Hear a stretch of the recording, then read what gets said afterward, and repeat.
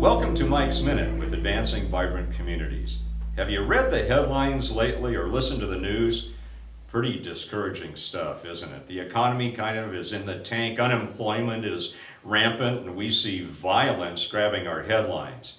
But you know, there's good news because God is still working through you and me to bring salt and light to our communities.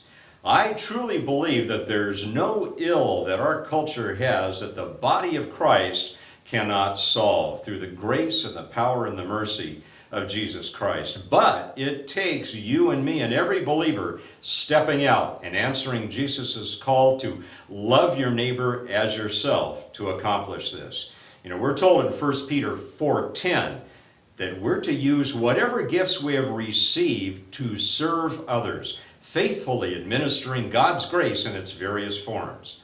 So, what are you and I going to do today and tomorrow and the day after that to take whatever gifts we have received to serve others, to faithfully administer God's grace in its various forms?